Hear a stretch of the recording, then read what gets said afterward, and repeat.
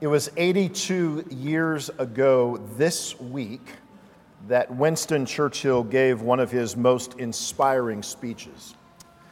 He was prime minister by that time for less than a month. And in that short period of time, the Nazis had invaded France, Belgium had fallen, and the German army was on the shores of the English Channel. The mood across Britain was dark, and in what was only his second major speech as prime minister, Churchill stood before Parliament, and he knew that he needed to rally the nation. He said, "We shall not flag or fail. We shall go on to the end. We shall fight in France. We shall fight on seas and oceans. We shall fight with growing confidence and growing strength in the air. We shall defend our island, whatever the cost may be. We shall fight on the beaches. We shall fight on the landing grounds. We shall fight in the fields and in the streets. We shall fight in the hills. We shall never surrender."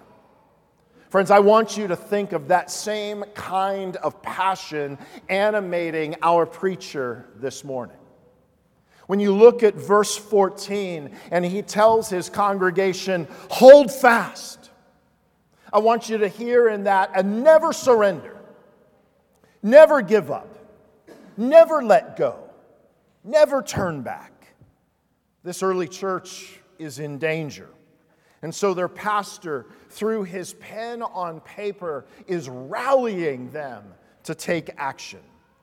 But he doesn't give them just empty rhetoric. No, he points them to their only hope, to the superiority of Jesus over the tradition that they had left behind.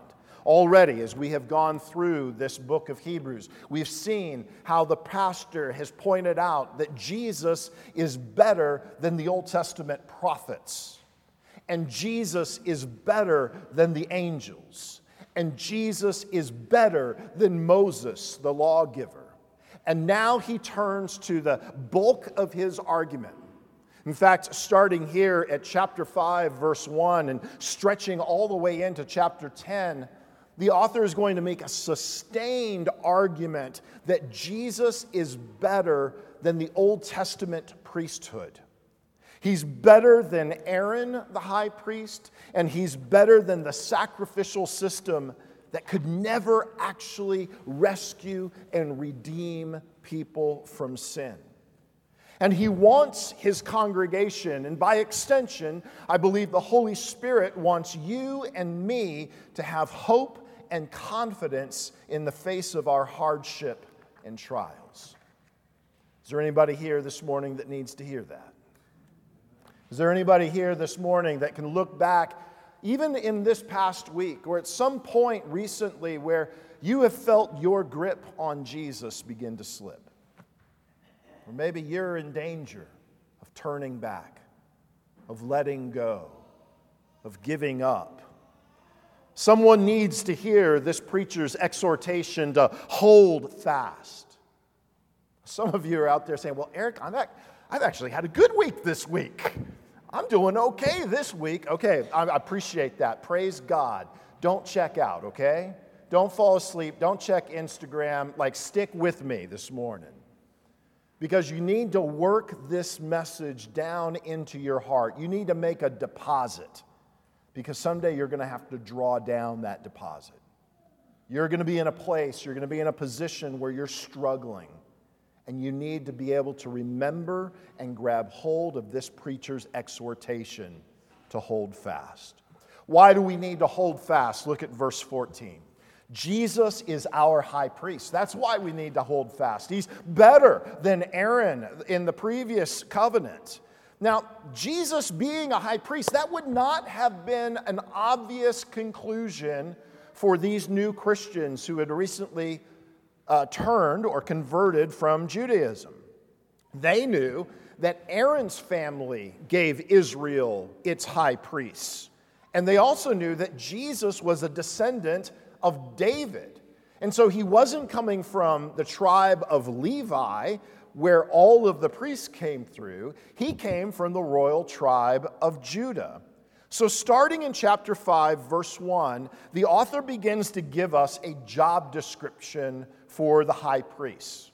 First, he kind of tells us that they need to come from within the people of Israel, and they need to offer sacrifices. And then the second big bucket that he tells us is that they actually need to be called by God, that someone can't make themselves a high priest. So starting at verse 1, he says that the high priest has to be chosen from among men to act on behalf of men. And what this means is that the high priest had to be somebody that could know and understand Israel's needs. So Aaron and his sons, who were the first high priests, they had gone through the Exodus with Israel.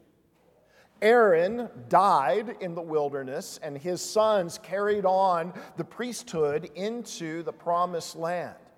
But they knew the hardships that the people of Israel had gone through. They knew the struggle of Israel. And so they were able, as verse 2 says, to have a genuine sense of empathy for the people of God. What you don't want, this text is telling us, is a high priest who is disconnected from the people. You don't want some caste of priests who are somehow so totally disconnected from the people that they minister to that they don't understand their real needs. And so Israel's priests are chosen from among them. They're supposed to have empathy for them. And in verse 3, they're supposed to offer sacrifices for them. First for their own sin and then for the sins of the people. And this verse is really looking forward to one particular sacrifice in the Jewish religious year. On the Day of Atonement, when the high priest would first go through this elaborate ritual of washing himself and then making a sacrifice for himself before he took the sacrifice into the innermost chamber of the temple, where standing before the Ark of the Covenant, he would sprinkle the blood on the top of the Ark of the Covenant as a sacrifice for the people of God. The people of Israel need a priest who comes from within, who understands their needs, and who can offer a sacrifice for sin.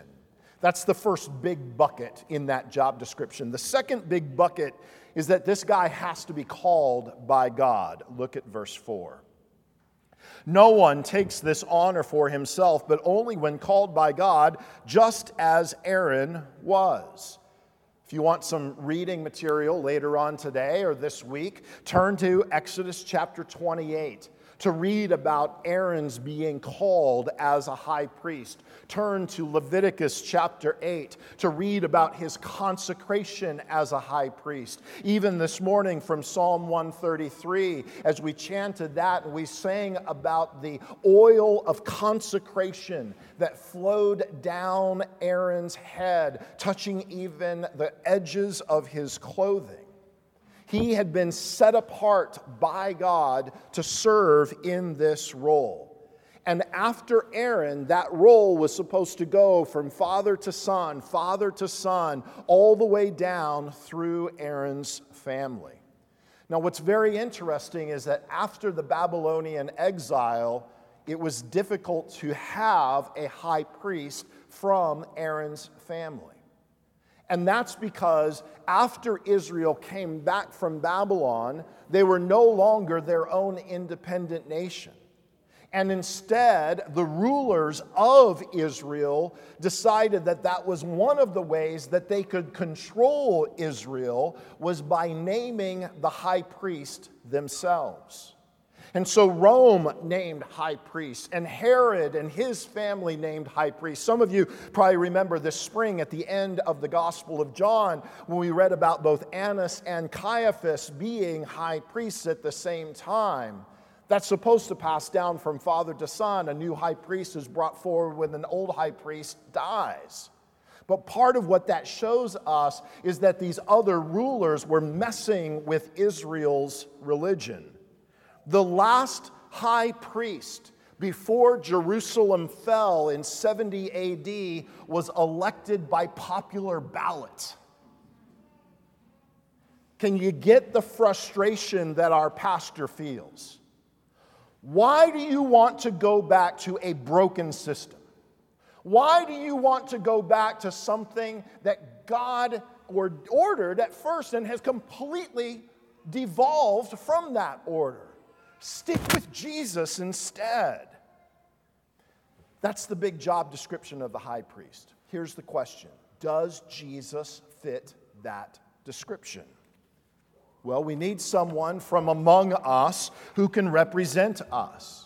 And we read in chapter 4, verse 15, that he can sympathize with our weaknesses because he was tempted as we are.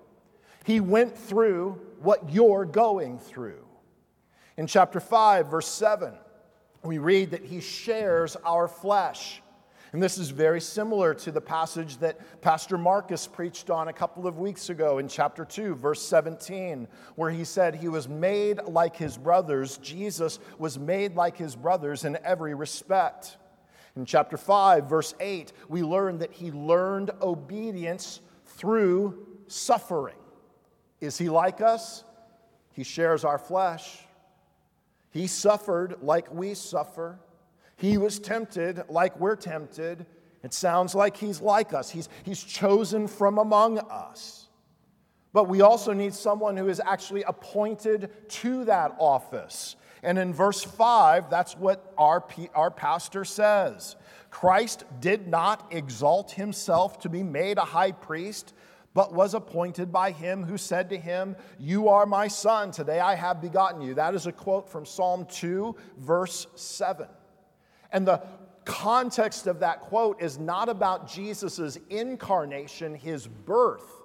It's instead the context of his ascension into heaven and his ruling and reigning at God's right hand, where he is both king and priest because he makes intercession for his people. And the author keeps going down that line of thinking with another quote from Psalm 110. Which describes the coming Messiah as being both king and priest. But did you notice what kind of priest he is? He's not a priest in this family line of Aaron. No, in verse 6 and then again in verse 10, the author says that he is a priest after the order of Melchizedek. And some of you are saying, Melchizedek, what? Who is this guy? And that's a really good question. We're going to spend more time on Melchizedek in a couple of weeks when we get to chapter 7. But if you know anything about the story of Melchizedek, you remember that he shows up once in the Old Testament, in Genesis chapter 14. And he shows up after a battle in which Abraham has emerged the victor. But rather than give obedience or rather than give honor to Abraham, Abraham recognizes that Melchizedek is greater than him. And he gives honor to Melchizedek. And so when we think about the priesthood of Melchizedek, one of the things that we have to recognize is that he is superior to Abraham, which means that he is superior to all of Abraham's descendants, i.e., Aaron and the high priesthood. We also can see that he is a priest. He is called in Genesis chapter 14 a priest of the Most High God. He is a priest way before Aaron was ever even a glimmer in his great-great-great-great-great-great-grandfather's eye. His priesthood is older than Aaron's priesthood. And then the third thing that I want you just to really quickly grab hold of, and we'll unpack this more when we get to chapter 7, but Melchizedek is not a Jew. Melchizedek is not part of the family of Abraham. Melchizedek is a Gentile. And that means that his priesthood isn't limited merely to Israel, which is how Aaron's priesthood was limited. And so what the pastor is saying to his congregation here is like, listen, we have a greater high priest than Aaron. He's not limited to just his own people. It's an ancient priesthood that stretches well beyond Aaron's priesthood. What we're getting a sense here is just of the glory and of the majesty of Jesus.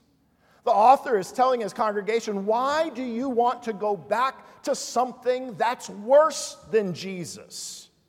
Why do you want to go back to a system where the high priest could only enter into the presence of God once a year, and you gotta believe that he did it as quickly as possible to get out of there before he was struck dead?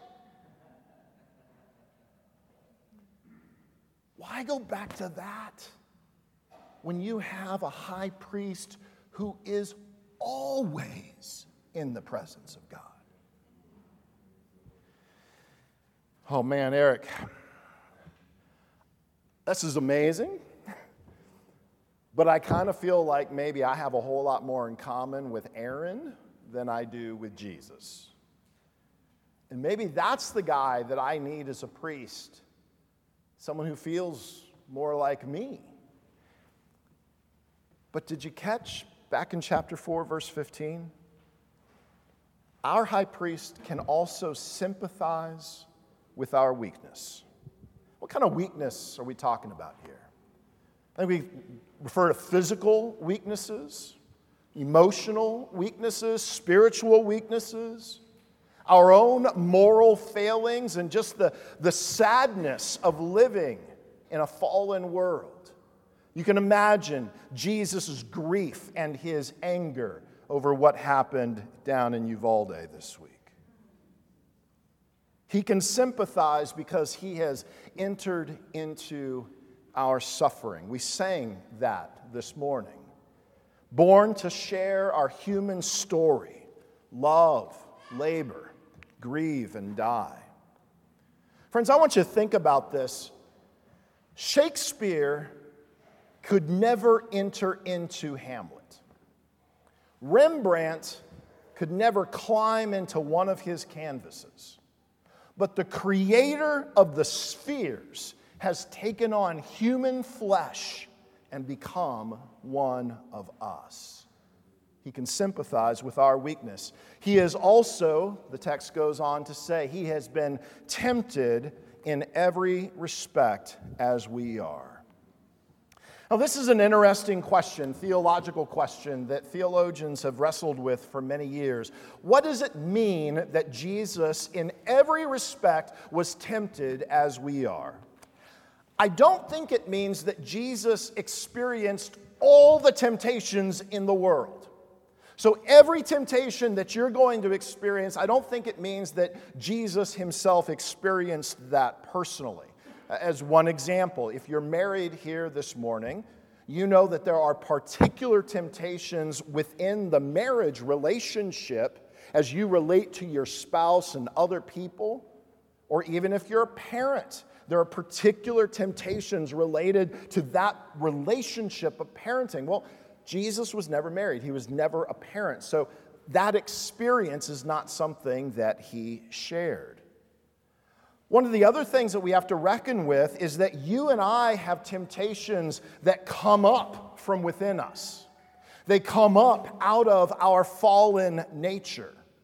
There are desires that we struggle with that are in themselves sinful, even if we never act on them. So because you have the thought, because you have the feeling, because you have the desire, that is sin that needs to be mortified in your flesh, even if you never actually act on it. Well, Jesus did not have a fallen nature like you and me. And so those kinds of inward temptations are not things that he faced. Jesus also endured temptations that were very specific to him. How many of you, show of hands, have been tempted to turn bricks or stones into bread? Maybe if you got lost camping or something like that. But no, that's not something that we've been tempted with. That was something that's very particular as Satan is trying to turn him away from the smile of his Father to bow the knee to the Prince of the air. So when you fight temptation, I don't want you to stop and think, I wonder if Jesus was tempted by this temptation.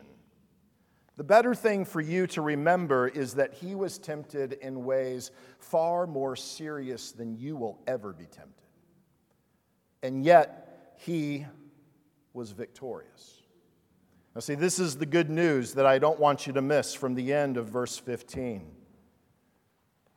He was tempted in every way, yet without sin.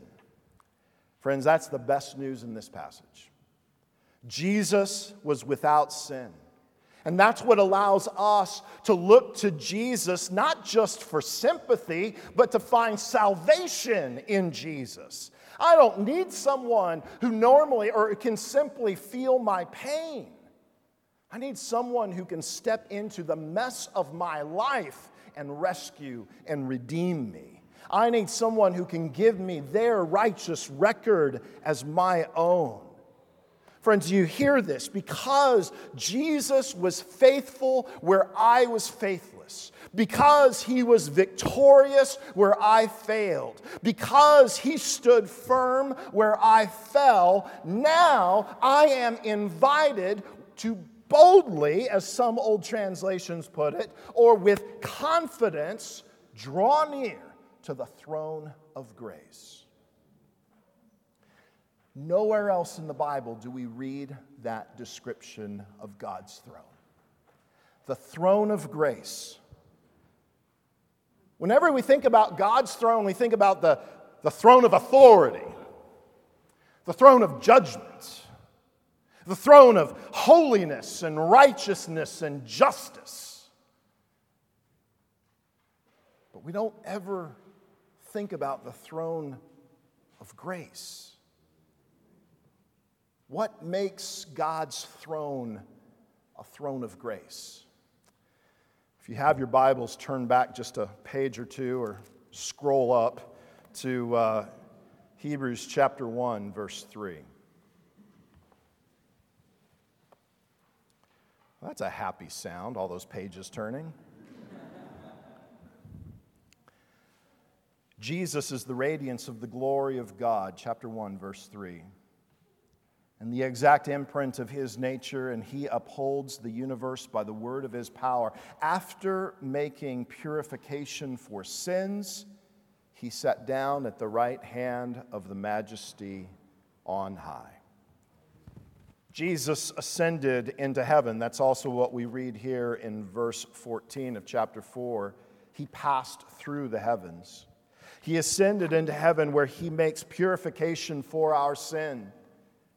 And again, the pastor is calling on these Jewish converts, asking them to remember what they know about the religion they left behind, about that day of atonement when the Old Testament high priest, would walk into the Holy of Holies, not with boldness, not with confidence, but having made an atonement for his own sin, going into that place where he would sprinkle blood on top of the Ark of the Covenant. You remember what the top of the Ark of the Covenant was called, right? It was the mercy seat. And it was there that God told Moses he would meet with Israel. But that was just an earthly copy of a heavenly reality. Jesus ascends into heaven, and at the heavenly altar gives his blood to the Father to say, it's done, it's finished, sin has been put away. And friends, that's what turns the mercy seat into a throne of grace. Now there is nothing for you to fear from God.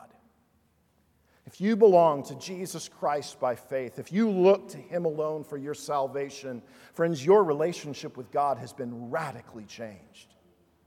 No longer afraid, no longer pushed away, no longer kept at arm's distance so that you don't die, but instead you are invited to come like a child would come into their daddy's office, to come like a child would come and tug on his shirt, to come like a child would come with no thinking that, what's the propriety of it all? Come boldly. Come with confidence into the throne of grace, because there you're going to get mercy and grace. Mercy is you're not going to be punished for your sins. Do you believe that? I don't think many of us do. We cast our eyes about at our life and go, oh, that must be because I did something bad last week. We all are Buddhists. And it's sad. We all believe in karma. But friends, we get mercy, not punishment. We get grace. Instead of getting what we do deserve, we get what we don't deserve. We get demerited favor. The author tells us to hold fast and to draw near. And both of them are plural. Let us hold fast. Let us draw near. And that tells you that when you get to the throne of grace, there's going to be a crowd of people there. Who do you think you're going to see? I think a lot of us are going to be surprised. We'll see the Nazi guard from the death camp that Corrie ten Boom survived, who later heard her witness to her faith in Jesus Christ and with tears in his eyes said, "Is that forgiveness for me too?" We'll see King David there, a murderer, a sexual offender. From him, Jesus comes. We sing his prayers in our church. We'll see Jeffrey Dahmer there, sociopath, the serial murderer who professed Christ while he was on death row. We'll see Saul of Tarsus there, a self-proclaimed blasphemer, a persecutor, a violent man who made a career out of hunting down Christians, who would later call himself the chief of sinners. You'll see me there. And I'll see you there. And we'll look at one another in wonder and awe. Because grace flows to the strangest places. A few weeks ago, our choir sang one of my favorite pieces, and of course I wasn't here.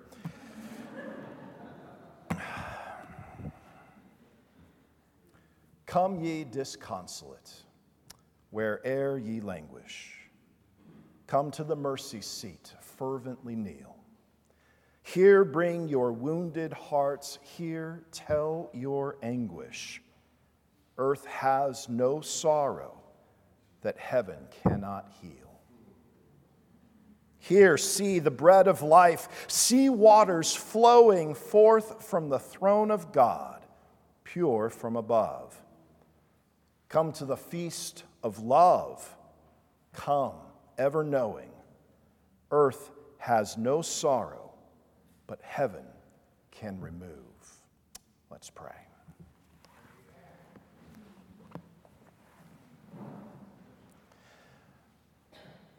Father, you invite us to your throne of grace, not just one day out of the year and not just at the end of the ages, but every day.